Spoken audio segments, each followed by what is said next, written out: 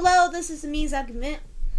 I am Natasha DeRose. I'm Jamie DeRose. And this is a podcast where we talk about Miyazaki's movies a minute at a time. This episode's about minute 88 of the Castle of Cagliostro. Yes. This is the minute leading up into the minute I remember the most. Which is We just said the last minute was the minute we remember the most. Yeah, that and them on the The last clock. 20 minutes of this movie are the most memorable. I know, I always thought that these 20 minutes were just the whole movie. It kind of felt like that. It was like the first scene robbing the bank, and then the last 20 minutes. Yeah, it's like you were awake for a minute, you're just like, yeah, I'm gonna watch this movie. You passed out for I don't know, 80 minutes. Do some math. Sure. 80 We'll minutes. say it's 80 minutes. We'll round. And then you just wake up again and she's like, oh, okay, we're here now. This is all I needed. This Yeah. is the action I'm here for. Okay, minute 88 starts with still the fight scene. Mm-hmm. Yeah, that's all I wrote in my notes. Thanks, Jamie. How did it end? And then it ends with Clarice on top of the clock tower, but not on top of it, just I don't know. It's the top as you can go from the inside. Yeah, on the face of the clock. She's there, on the outside of She the is door. the face on the clock. Her little squishy face on the clock. Her big head. I don't know if I've been saying this on the podcast, but every time we've seen her since the wedding, I'm like, she got a big head. Because the little wedding thing she was wearing, it was like a little thing. It covered all her hair, so you just saw the outline of her head. I was like, big head. And then she put the crown So on Jigen's head. mean. No, Big Jigen head. put that crown on his own head. That was a choice. I rolled my eyes so hard right now. I said, I'm just saying, the crown was on Jigen's head. So then, it was big enough to be on his big hat. So big head. You did the math. Thank you. So then, while they're fighting, they're doing a little fighting stuff. It's a whole thing. I don't know if we can describe it. It'll probably be boring as hell. Just watch it. It's on those two gears that are spinning other ways and they can walk on them and they're just fighting and walking and multitasking, Yeah. Not falling and hitting each other. And Lupin hits his mask off. The Count's mask off. I was like, the ugly, ugly goat ram mask. Yes. Thank God. Lupin has class. We're in the same suit for the whole time. Class. At least he knows when you don't wear a stupid head ram thing. Yeah, at least he has that much decency. That's all we ask. So then, Lupin, he's getting sucked in by the gears. He's gonna, get crushed. He's just, barely crawling out.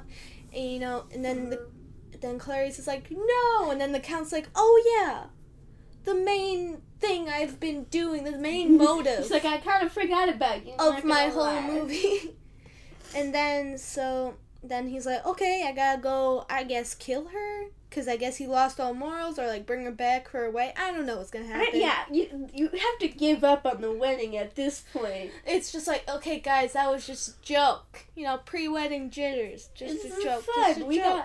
It's a good time, right? It's all fun laughs. And so then, Clarice is climbing the stairs. I'm like, you should have grabbed a wrench, because wrenches equal good things.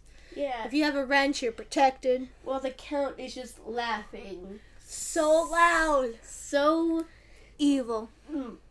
cynical. My cat is staring at... We're in the playroom right now, and we have a cat named Legs, and this is his domain. And he's sitting on the little couch staring at me like that baby from Ponyo. That chubby baby. That looks like it... I don't With know his what... little beady eyes. They look like they're gonna... You're just like a little... I can't swear. Like a little butt, Just yeah. little butt. And then Legs is staring right at you. He knows what's up. He's scared out of his mind of me, and I think it's just because of my annoying voice. I think you do it on purpose. It's kind of fun sometimes. I think you know what you're doing. But here's the thing. You used to scare him way more than I ever could. I don't really remember that. It's like the first year we got him, you were just like, yes. Gonna scare him. I don't think my goal was to scare him. I think I just wanted to pet him as much as we got to pet Batman. No. You would see him and you run after him and be like, oh, I'm gonna get you. Like what I do. Okay, I do remember that. Yeah, like, yeah. At least I grew out of it. It's and not you, for noble purposes. And then you grew into out it. of it because he decided to like you because he knew you couldn't do anything. he thinks you're just gonna strangle him? I guess, like, whenever there's food out, Batman will usually go to, like, our mom first because she usually gives them wet food, and then they'll go to, like, Jamie because they're like, she's weak. I also do that sometimes. She's weak. She will give us food. She will break for our big eyes. I do, though. So, like, I'm thinking our cats know that Jamie's the weak link. But look at them.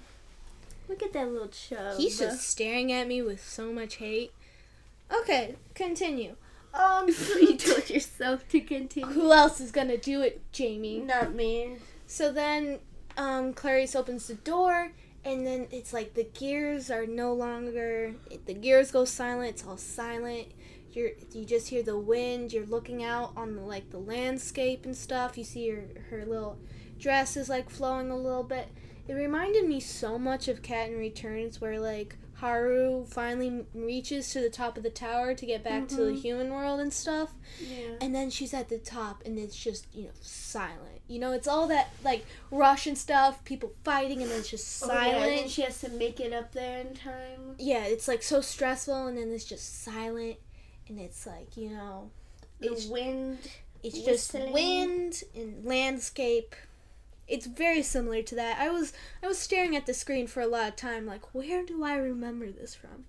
And sometimes I had to tell myself, I watched this movie before. If I can't figure it out, it's just from this movie. Yeah.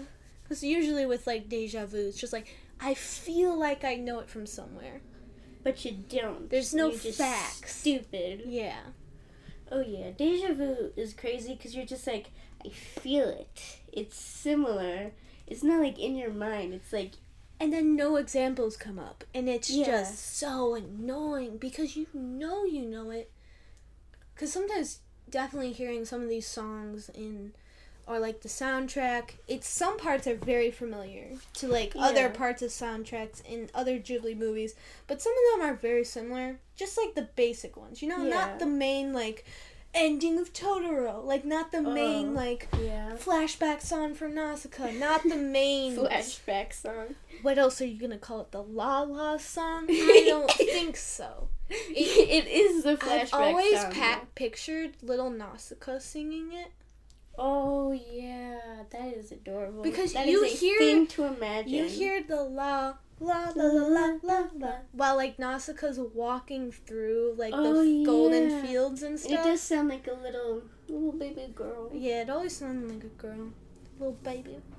I always pictured it because you know how it goes like la and then it goes down. I always pictured it like a wave. That song. Yeah. Sometimes I put visuals to things that aren't visual, and that's just what's happening. Yep. I think that's it for this minute. I'm Natasha DeRose. I'm Jamie DeRose. And next episode, we're going to talk about minute 89 of the Castle Cagliostro. The 89th one.